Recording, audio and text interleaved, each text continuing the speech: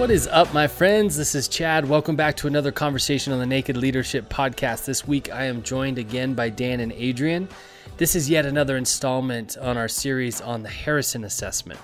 The Harrison Assessment is a tool that we use to map out culture and also discover personal preferences of those on your team. Now, this is the third installment of this series, and we are talking about the driving paradox today, where we talk both about enforcing and warmth and empathy.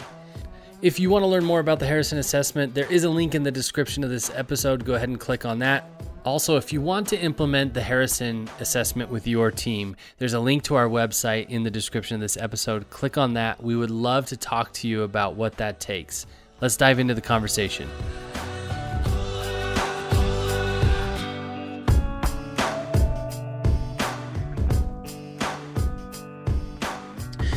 Hello, everybody. Welcome back to the conversation. My name's Chad. I'm here with Dan and Adrian. How are you, gentlemen? Hey, doing great. Excellent. Thanks. It's great to be with both of you again. We are revisiting, once again, the Harrison Assessment. So we're doing a little series here, 12-episode series on the paradoxes that are in the Harrison Assessment. Again, I'll just give you a brief intro, but if you want to know more, definitely go to the description of this episode. Check out, we've got links there. We've got a more in-depth explanation of what the Harrison Assessment is, how we use it with teams. And I just want to mention here as we get started, it is based on 12, the foundation of it is paradox theory. And meaning when two things seem like opposite traits, when in balance, they're useful. It's having both.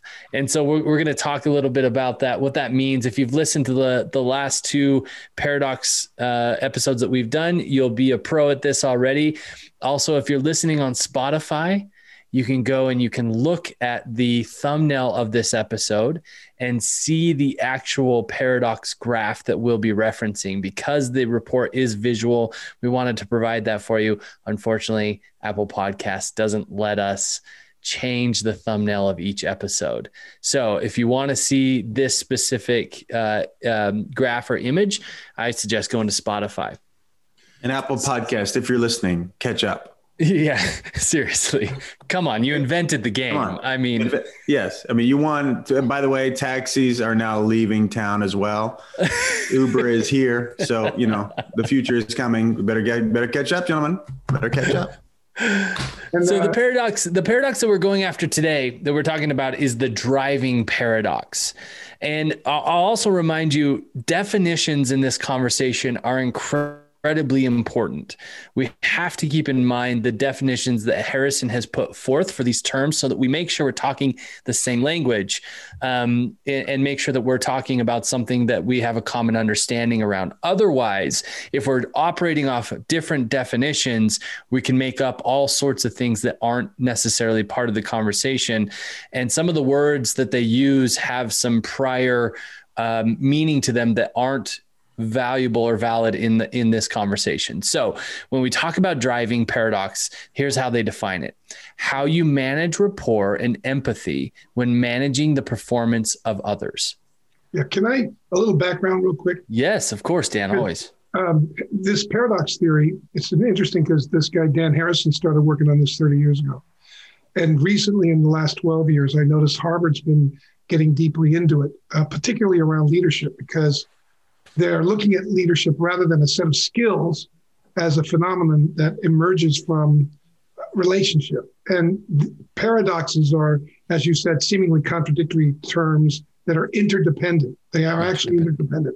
Yeah, thanks for that language. I was struggling with it earlier. Yeah, and what happens is we have a tendency to want to resolve the paradox, which you can't do it. It just exists. It's just something you learn to navigate, to live in, like gravity, right? We don't try to solve gravity, although we have a lot of people have died trying that, but we learn to use it. We learn to work with it. And so that's really the idea. And as we're aware of both of these traits, then we can start to exercise a balance between the two. So just a little clarification.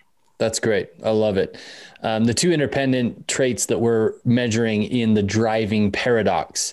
And once again, it's graphed out on this cool XY axes quadrant thing. There's 4 quadrants, and there's a trait going up the vertical and a trait going across the horizontal. So the two that we're measuring in this one in the driving paradox is the vertical trait is enforcing. Now, the way that they define enforcing is the tendency to insist upon necessary rules being followed.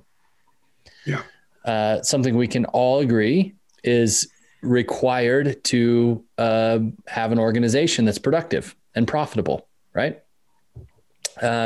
So the other trait that we're measuring on the horizontal is warmth and empathy, the tendency to express positive feelings and affinity towards others. Now, you can see how on the surface, those will look like contradictory traits or contradictory actions as we look at enforcing and warmth and empathy.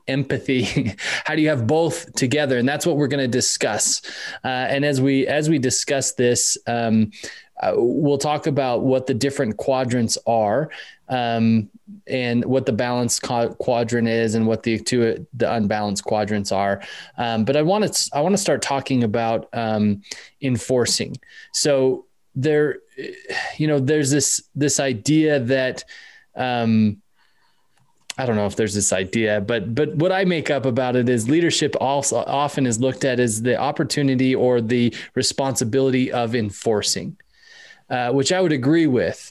But oftentimes this leads to ineffective leadership when it's imbalanced. So as we talk about enforcing, and again, the tendency to insist upon necessary rules being followed, when somebody sees that as their sole responsibility without the warmth and empathy, what kind of behaviors, what kind of trouble do we run into that you guys have seen from leaders that are imbalanced in this? Just one of the things that occurs to me is this paradox is rooted deeply into a larger paradox that leaders run into, which is the paradox that people need leadership, groups need leadership, but so that would be that might be the y-axis, the vertical axis, which is usually the active axis, and the supportive axis is usually the X or the horizontal one. And the other axis would be people don't want to be led. They want to be autonomous. Mm. And so, but people will be led if they see that following or supporting the vision is going to support their own interests, right? So that's we've talked about that, but that is one of the things that I know Adrian and I engage a lot with leaders is, how come these guys, how come I'm babysitting them, right? They feel like a leader will feel like I'm not here to babysit these guys. How come I have to beg them or prod them or get them to do something? And usually 9 out of 10 times, it tends to be a condition that people aren't connected with how serving the vision is going to serve them and their personal interests. In fact, they might even see it's the opposite.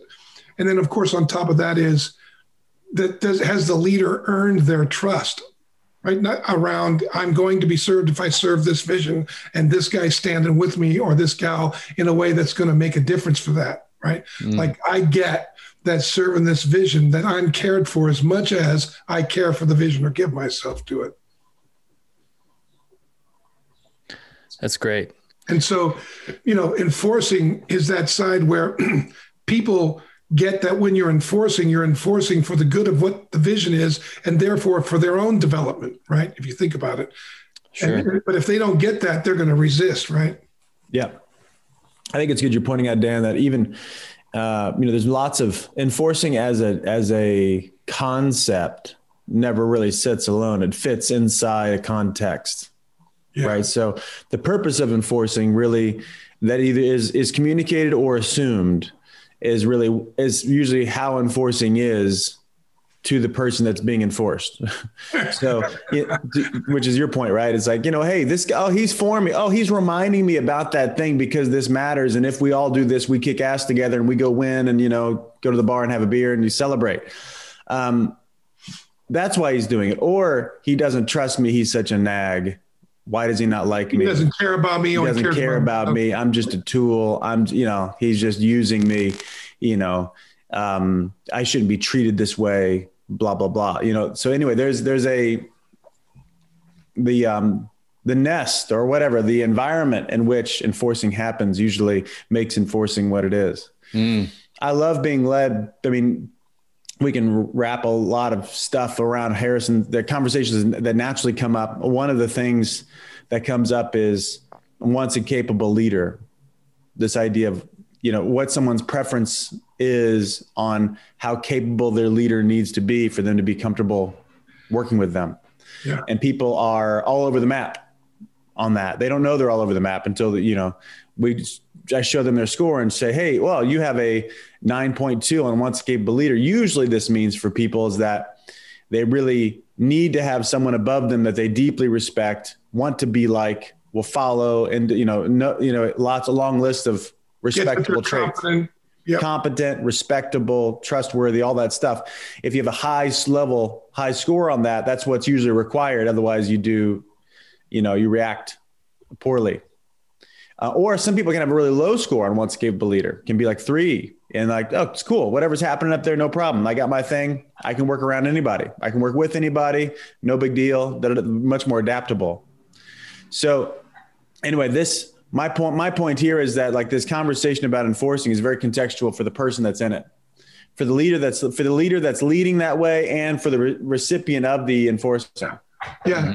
That's a great point, because I have a 9.7 and wants a capable leader. Me too. So if I don't think, and then I've been told, well, you're just a pain in the ass, or you're rebellious. And I realize in those moments, it's usually because I don't respect the leader. I don't trust what they're doing. And I'm not clear that I really want to give myself to it.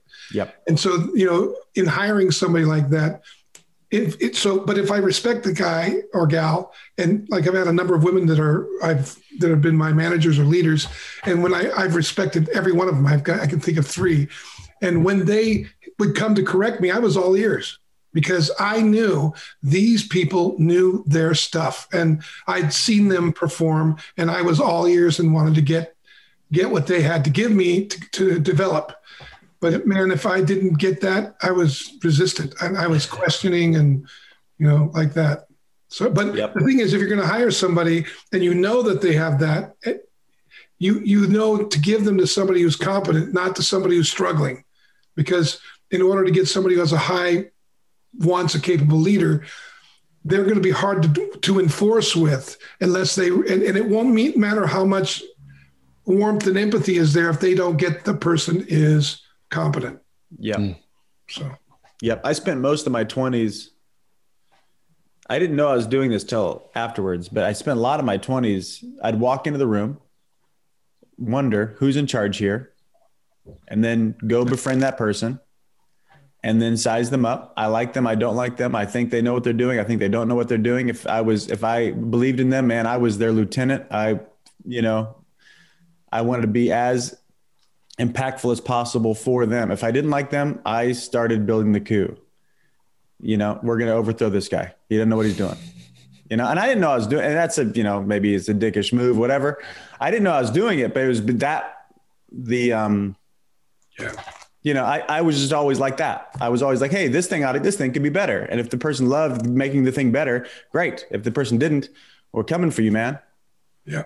And on this driving paradox, it's interesting because warmth and empathy is that ability to express positive feelings and to really form affinity with others and towards others. And if, a lot of leaders will be, the ones I've experienced, most of them tend to have a permissive side. And what that means is that they have a tendency to in their mind, give somebody a break.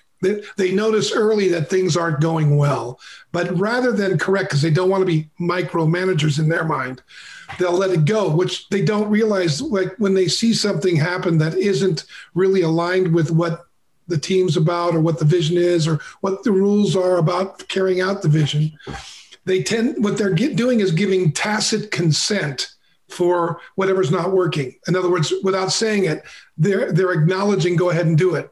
And so what happens is the person that's doing it goes about doing it. And if it doesn't work, then what happens if the person's been permissive is they get upset because they feel like they're being taken advantage of, and they'll flip into being harsh, right? They'll go from being permissive, all of a sudden they're harsh, which confuses the person that they're managing or leading because they thought everything they were doing was working since nobody said anything about it, right? And now you're going to have some distrust and you have to work through it. And the idea is, and really what this kind of translates to for the leader is they're trying to lead on the power of their personality rather than using that warmth and empathy to help people understand that these particular rules and regulations get up to them because they're beneficial for the vision and for their development. And that dialogue takes some exercise, right?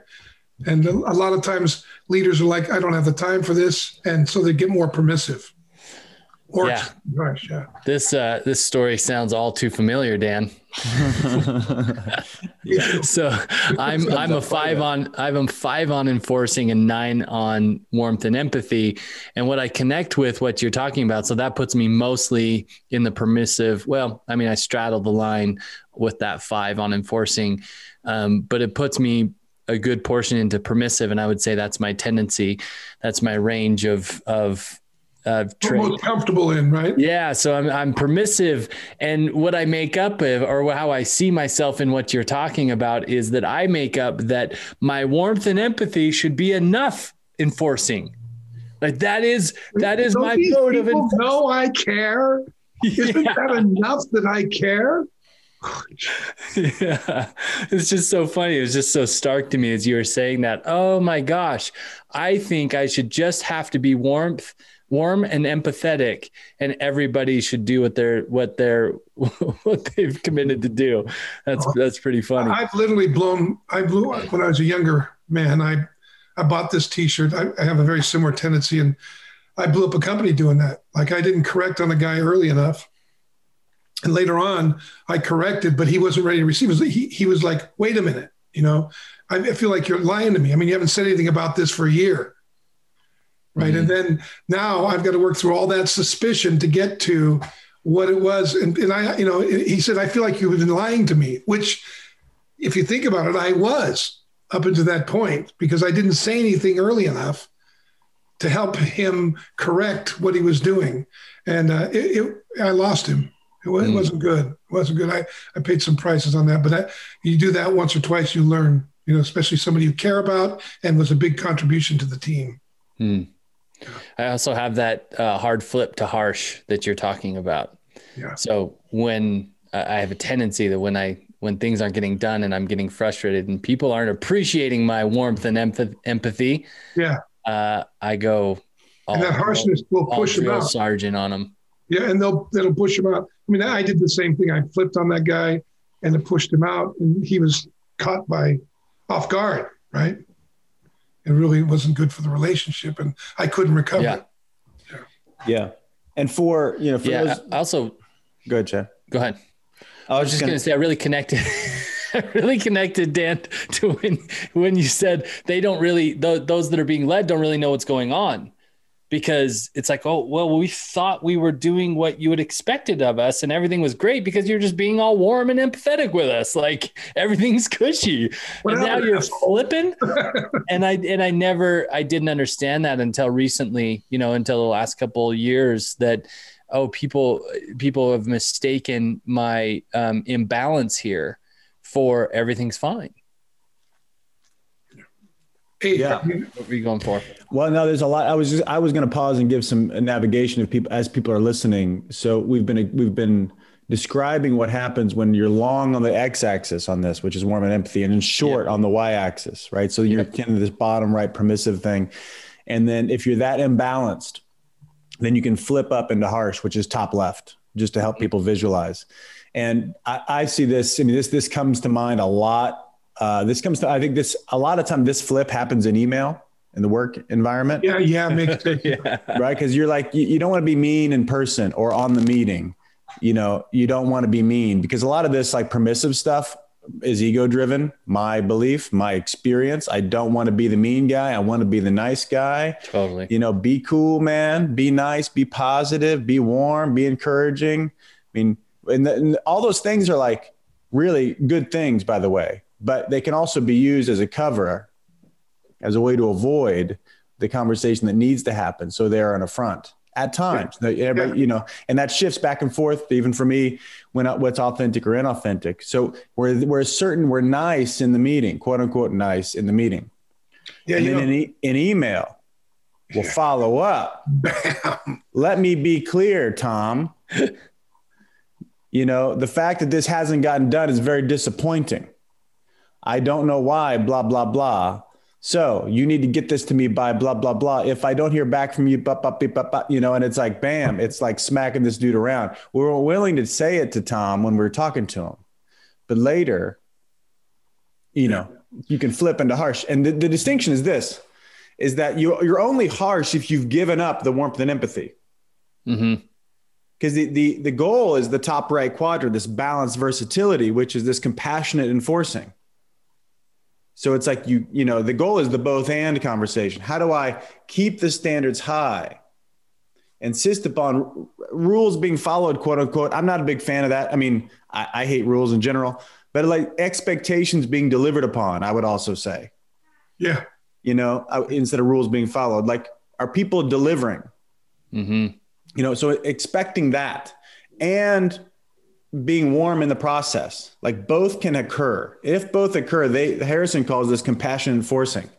So I can always, I'm long as well. I mean, I'm 6 on warmth and empathy and 7 on enforcing. So I'm kind of almost balanced, but I am 75% in the compassion enforcing quadrant. I scooch over into harsh, a little bit down in permissive.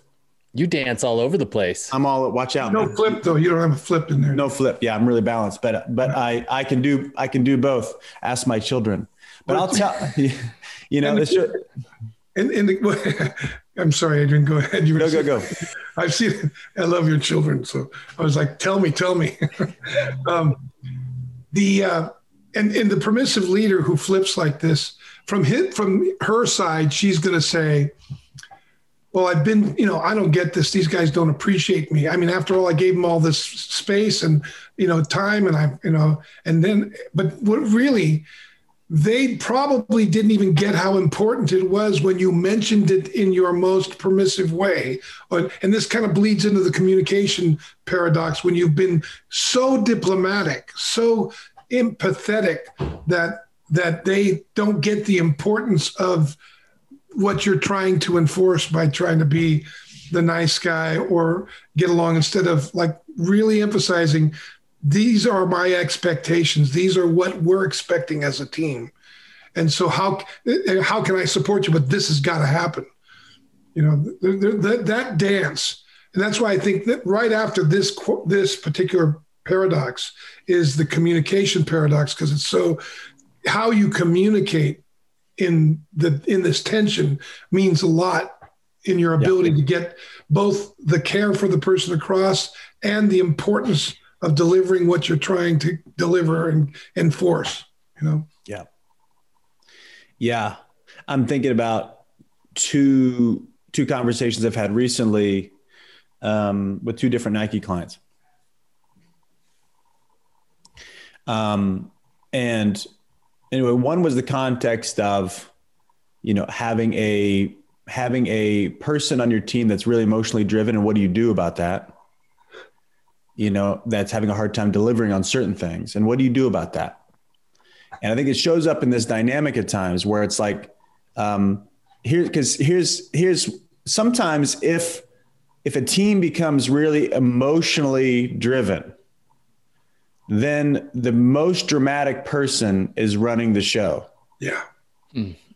Right. So especially if someone like doesn't deliver, but then goes very, I think the word soporific, goes very hyper emotional and very dramatic about all the difficulties he's been going through. it's really hard. And, he can't believe this is happening at home and this is happening here and blah, blah, blah. All the stuff that's happening, why he couldn't deliver on the promise.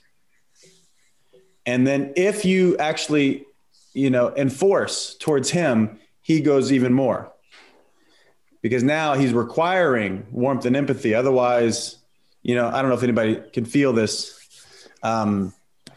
dynamic, or if any leaders have been through this before, where it's like all of a sudden, like the conversation becomes about the emotional context, and we leave the objective dynamic, which is, are we going to get this done or not?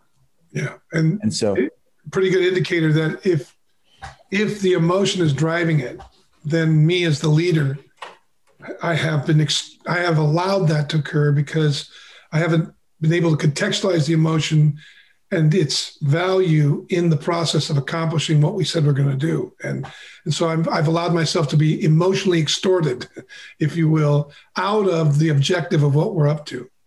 And then that's really part of what happens if I'm really too permissive, is that I'm actually kind of becoming a slave to the emotional drift of the team, instead of aligning those emotions with what we're doing and, acknowledging them. But the bottom line is, rather than feeling bad, which, is a form of getting yourself off the hook, what's it going to take to get this accomplished? And how can we work together? What do you need? What's wanted and needed? Being able to hold that conversation within there, that's vital to getting the enforcing aspect of this thing in place in a way that produces results, because it's this particular paradigm that is crucial to leadership, because you're causing results with people and through them. Right. One thing that's, I think, vital to keep in mind as we have this conversation around the Harrison and where we lie on these quadrants and with these traits, is that this is not a life sentence. This is not just guess you're not made for leadership sort of conversation. This is data and information for you, the really valuable data and information for you to increase the effectiveness of your leadership, to be aware of your tendencies, and where you tend to lie on these paradoxes. So one of the conversations that's really valuable is to start to talk about workarounds. How can we, if I have it, so for me, I'm falling in permissive, meaning I'm low on enforcing, high on warmth and empathy. I can give into that and say, well, that's just who I am. It's my personality. It's a life sentence. You deal with it. I'm just going to flip on you and become the drill sergeant. And that's just how things are going to run around here. Or I can say, well, that's interesting and valuable, and I'm committed to working towards being more balanced. So for me, somebody who falls on the permissive side of the imbalance with the flip to being harsh, what kind of workarounds, what kind of things that I start to do and practice in my daily interactions with the people that I lead, that will allow me to be more balanced and kind of counteract this tendency to be imbalanced? Stumped you. No, I got stuff. Adrian, did you want to go first? Go ahead, man. So this is a complex question. It sounds simple, but it's complex. There's both the what. So the workaround will only be available to the one who contextually can see it. In other words, yeah. Let's just say this: motive masters reason. Motive masters reason. Now, I didn't make this up. This is neuroscience. Your brain first finds a motive for what it wants to do, and then it organizes its reasons around the motive. So as Adrian said before, that, a lot of times being permissive is an exercise of ego. I want to look good. I want to be accepted. I want to, be the nice guy. I want to be part of the team. I want to enjoy, why we're together. I don't want to upset. There's a number of, motives that are in there. Now, if my motive is that, the workarounds won't do much but produce more of that. But if my motive, and there are some workarounds, like you can work around by being clear about your expectations, the performance of those that you lead. Be clear about them. Be clear about where you stand with that and how important that is, not only to the organization, but to their own personal development and advancement in the organization. And that's where if you're going to have fulfillment, you've got to line up, you as a leader has got to really line up with that, and you got to and you want to celebrate any wins along the way, right? Those are things that those are workarounds that can make a big difference. But if your motive is so that you're going to do that because you don't want the trouble or the tension of enforcing, you'll probably do it late. There's a number of things you may do, justify yourself, et cetera. So you really got to get clear about what am I really doing here? Why am I doing this with this person? What do I want most for them? And how can I stand? And how does that fit in to the team and what we're here to accomplish? Does it align with that? And if it doesn't, what's wanted and needed for me? Like if I'm supporting this person and doing something to accomplish their vision, and let's say they need more time off or they need to work from home once in a while because they've got family issues and this is part of what they're up against. Well, I got to make sure that fits within the rules that I'm enforcing, and how can I do it? There's a number of ways I can do that. Maybe I can't give them a raise because they can stay home because I'm on a freeze. There might be a wage freeze, but maybe they could use the company apartment, bring the family up, or maybe they can stay home and work from home, or maybe we can work with them in a number of different ways that other than give them a raise or whatever they might have asked for. I won't look for those things if my only thing is to relieve myself of the tension that they bring to the team. If my motive is to really support them, because I get that they're going to be a valuable contribution, and I get that this is going to develop them as an executive because that's what they want, then that's a whole different motive. And I'm going to probably find a workaround that's going to support them, if that all makes sense. But that whole thing about what's your motive, it's a big deal. And that has a lot to do with your ability to be effective in finding language that can help bring the two of you together. I think that's great. Motive masters reason. That's great. And, and reason really proves your motive. Yeah, exactly.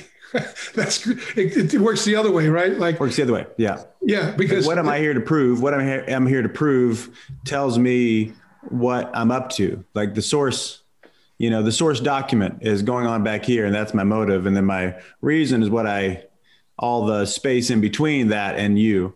Yeah. Like if I'm defending not getting it done, that tells you what my motive is. I don't want to trouble myself and be dominated by the problem that, because I've reached the end of my expertise or my ability to get it done. And now I would rather be right about it not getting done than really demanding of myself to learn, reinvent, redesign, whatever you want to say, transform myself in a way that I can grope around in the dark to find the keys to get it done. Ask people for it. I might not want to look inadequate by asking my team to help me with something I feel I should be competent at. And I'm afraid I'm going to lose their respect instead of maybe I'll gain their respect and trust if I went to them and said, hey, look, I'm struggling with this. Can you help me? I notice you're good at it, or whatever. That comes up a lot. That's just an example of some of the things, because the motive behind that is I need to look like I'm in control versus I'm going to get this done, even if I have to, especially when I can expose my inadequacy and draw on the team. So. Yeah. And I was going to say, this is a conversation not about capacity. It's a conversation about preference. Right on. Like I was going to remind listeners. I mean, and I don't know if we've reminded them that much about it. I remind, and when I'm doing a debrief with any leader, I always remind them that probably 4 or 5 times, only because of where the human brain usually goes with what's wrong, bad, or broken with me or you or it or the system, whatever. people usually hear it like a condemnation. So the fact that like I'm low on enforcing doesn't mean I can't enforce. It just means I prefer not to. So it's not like you can't. It's just that I'd rather not if I don't have to now. So everything happens in agreement, though. Yeah. Everything happens in an agreement. Every relationship, there is always an agreement going on in a relationship about how we are with one another. And that's either been an active conversation or it's a passive conversation, but there's always some kind of sense of what this thing is and what will happen next and how you act and how I act. So if I happen to have a low preference for enforcing, but what's needed to get the thing done requires some enforcement, now I've got some options. So either I can pay more attention and go have a conversation I'd rather not have, for the sake of the vision. But the good thing is that everybody that's like been playing the nice guy role, they've got usually lots of credibility because people like them and because people trust them on some level. Which is really an advantage. People don't realize what an advantage that is, because if they can maintain that and be specific, they got an opening. Yeah. So, if you just that's like one, if you just crack the door, like an enforcing conversation, if you've been really warm with them, an enforcing conversation, if you stay warm in it, if you crack the door really opens up, as a analogy. Like it doesn't take much. Like if you get that I really care about you, and then I say, hey man, this thing on Friday, it's really bugging me. I know you're working really hard. Can you get it to me by 10 a.m. on Friday? Because if you don't, I'm going to really be screwed by noon. Can you do that for me? And they say yes, right? Like if you say it, you stay warm and get clear, it works. People are never like, no, man, F you. They're not. They're just not, because they care about you and you're warm. So yeah. If you talk about Adrian, let's say they said they do it and they're not doing it. And it's time to enforce about that. Sure.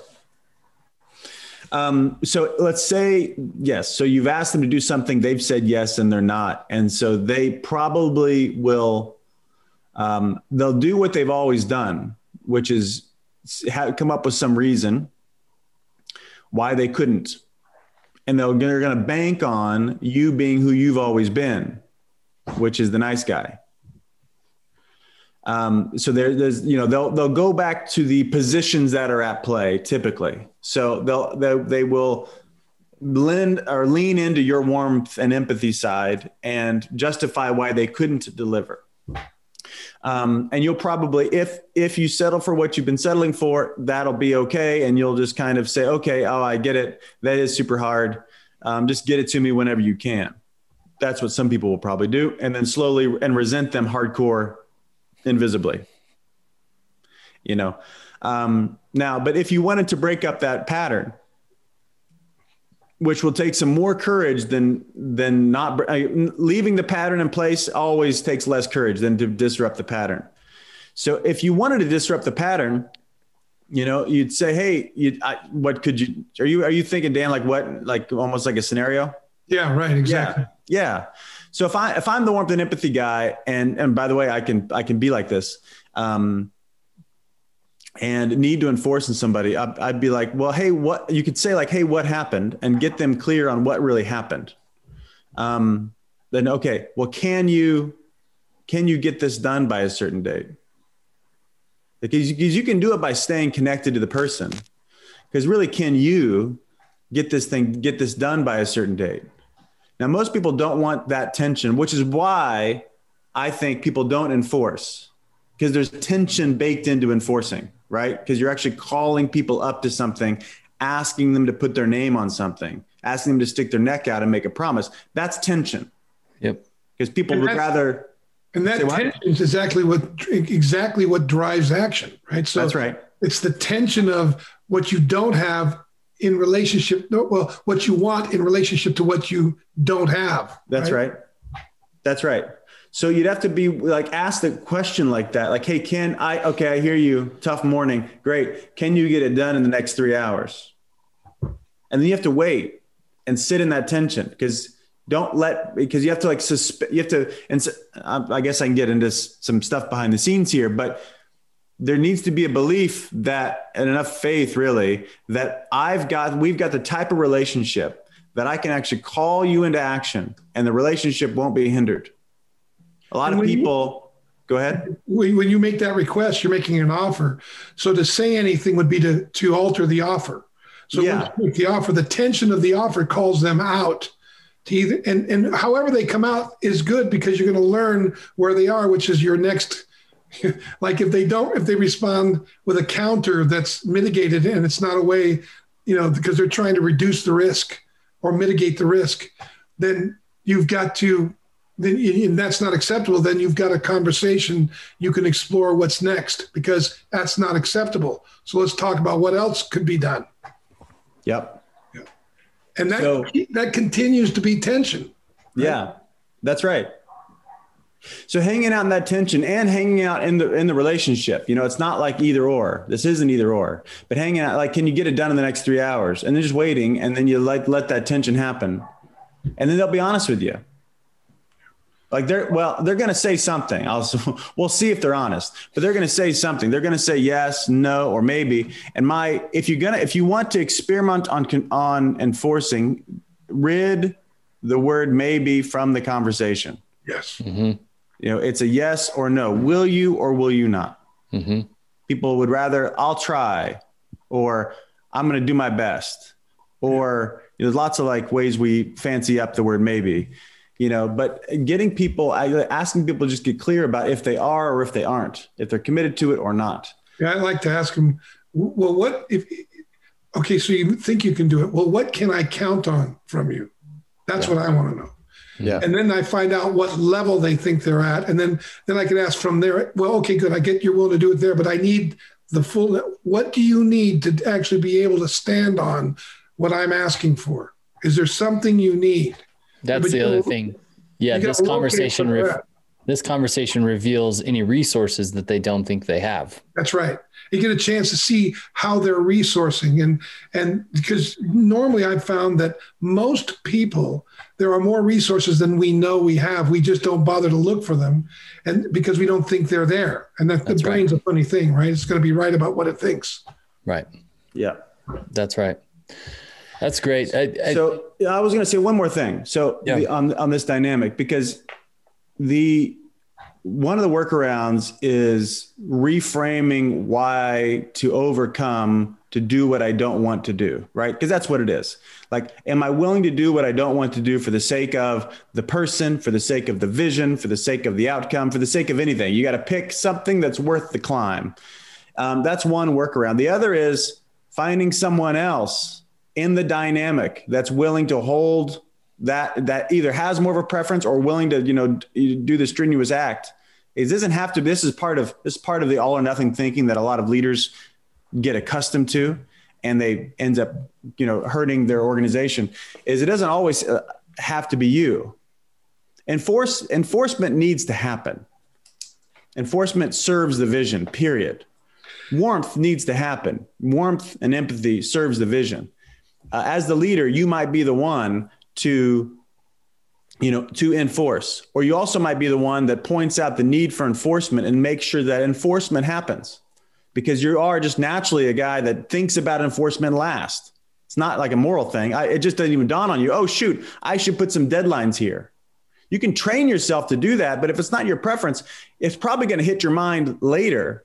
There's somebody else in the room, all the ops people, all the very more administrative folks, they think enforcement right away. Who's going to do it? When's it going to get done? They just naturally think that way. So it's okay to make sure it gets done. That's another way to do a workaround is, I'm going to make sure Beth knows at the end of every one of my meetings, the promises get lined out about what we're going to get done, who's going to get it done by when. That's a way for a leader to really enforce, is to make sure enforcement gets done. So not to pass the buck, but to prioritize it. Well, it's actually it's an expression of compassion.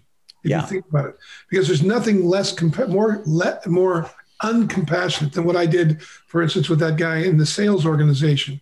And I knew way before I enforced that he had done 5 different events in different cities, and what we were selling was going downhill. And I knew something was out, and I didn't enforce, right? So if I would have enforced early, that would have been compassionate for him. He would have learned what we would have learned together, what was wanted and needed, what resources need to come to play, what results to look for, what the expectations were. And then we could truly celebrate as he broke through. And instead, it blew up on me because I didn't lay that track, because my motive was to keep myself comfortable. I didn't want the discomfort of engaging in that. I wanted to pull back. After all, I hired him to do this job, right? I had this whole story to justify my motivation to just not be involved because I was lazy. You know, I wanted to pull back. I, in my mind, needed to rest. And it was a lot more work losing him than just really caring for him from the beginning. Can I say one more thing that I typically see? We have time, Chad? Yeah, go for it. I think sometimes people become weary or bored or like weary or judgmental when they feel like they quote unquote have to enforce all the time. You know, like I shouldn't have to say this, or I'm tired of babysitting these people. Like those are the types of comments that, you know, show up. And that's fair. What usually hasn't, so like the idea of like, I shouldn't have to say this to this person. And they usually say that, at least if they're like me, I think that because I think about the 1,000 other times I'm going to have to do it. Right? Like if I start asking him to turn in the thing, then every time he's not going to turn in the thing unless I ask him. And I don't want to do that for the next 1,000 times. So I'm going to be mad about this one. Now, I think usually what I've seen is they haven't set up the whole culture of accounting, right? Because you can actually build into the team dynamics.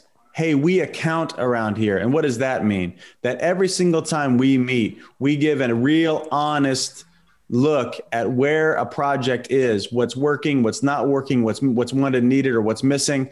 We really account. And what I'm doing about it.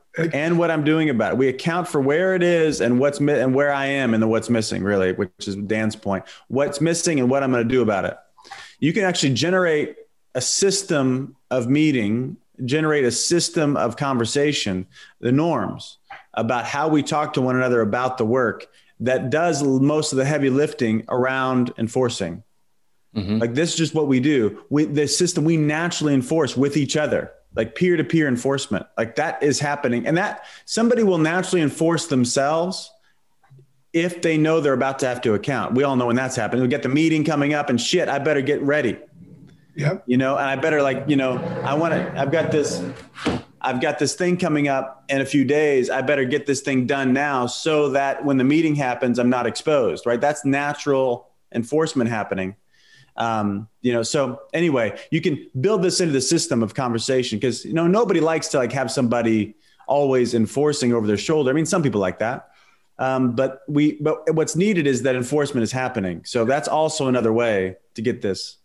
And finally, and if you think about it, this is what creates authentic celebration when somebody breaks through.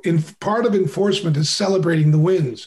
But if I haven't really walked with somebody and haven't worked with them, I'm not aware of what they're going through to get to where they're committed to going, then my celebration with them, it will not be as authentic as I would be if I was involved in that process as their leader or manager or support or coach, whatever you want to call it.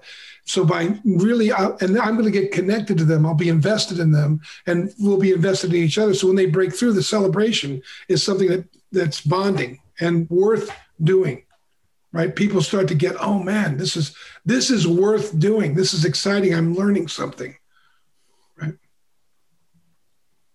I think it's that same mentality, Dan, that this is worth doing, that cultivates a team of enforcers or a team of accountability. Yeah. And that's the most beautiful thing that I witness on a team is when everybody is willing to hold each other accountable to what they're about. right? Yeah. And that's when there's true belief in the mission and the vision. And there's not just one overlord enforcing everything, being the dad of the team or being the mom of the team, but everybody is there together on equal playing ground, enforcing with each other. That's, that becomes, especially for me, where I have a tendency to be weaker in enforcing, that's the ideal. That's the goal for me, is to create a team environment in which we're all holding each other accountable. And so I don't always have to be the guy. Right. And, Dan, what you said, what you talked about, well, at least what I heard, how I heard it was, I relate to it so personally, from my own lived experiences, is I am high in warm. The conversation I have in my head is that I'm high in warmth and empathy because I want to be a kind person. I want to be perceived as kind. Sometimes that becomes nice, right? And a lot of times, and that's an ego move. But it's interesting. The word "nice" comes from the French word for ignorant or ignoring, right? So you ignore what you have to enforce in order to be liked. Yeah, absolutely. On my good days, it's kindness though, and I do want to be known for kindness. But I am so now attuned into and aware of, on my good days, again, I'm not saying I'm perfect at this, but I'm aware of when I'm trying to be kind, or even on the worst days, nice. And so that for me is an invitation. That awareness is an invitation to realize, no, the kindest thing you can do right now is be crystal clear about your expectations. Yeah, that's the point. I mean, I was nice when I didn't intervene with that guy in the sales position. That's right. Kindness would have been to stand with him as early as possible to see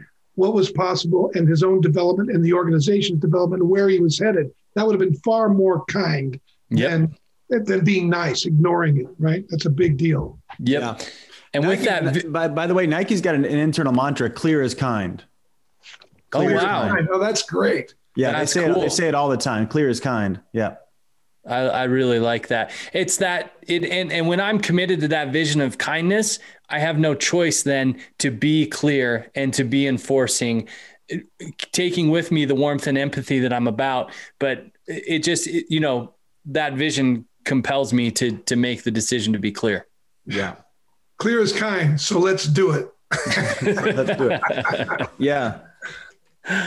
Well, this is great. I'll add one last little kicker here. Anytime we merely exist in an imbalance. So only exist as warmth and empathy, or only exist as an enforcer, whichever, we're giving up on a lot of value for ourselves and really for our own esteem, for our own sense of self, for our own sense of connection, for our own sense of meaning, for our own sense of, impact, and my life matters. So that's why this is for me, this is like a worthy struggle. It's a worthy battle. It's a worthy, process of what's missing for me?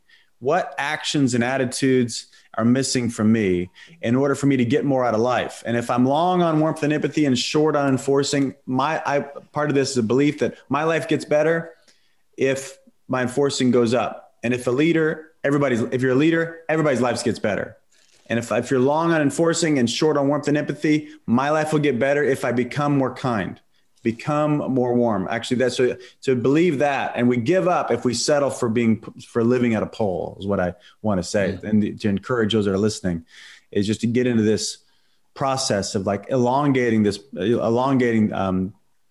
preferences.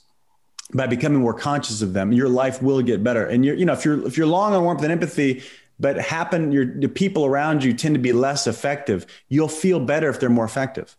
And they will too. And if you're very high on enforcing other people and you're short on warmth, you'll be more connected to them and they'll like you and you'll feel good about that if you're kinder. Yeah. And if you're short on that warmth and empathy, you'll be harsh, and you'll know because they won't be telling you what's going on. They won't invite you in. That's right. Mm-hmm. That's right. It's that's the key. That's that tension. Yeah. That's right. Yeah. We didn't get to focus so much on that imbalance, the harsh imbalance, but that's that's a great place to leave it. Thanks so much, gentlemen. Appreciate the conversation. Good to be here. Thank you for starting and stirring it up. Yeah. Thanks, Chad. Bye-bye, everybody.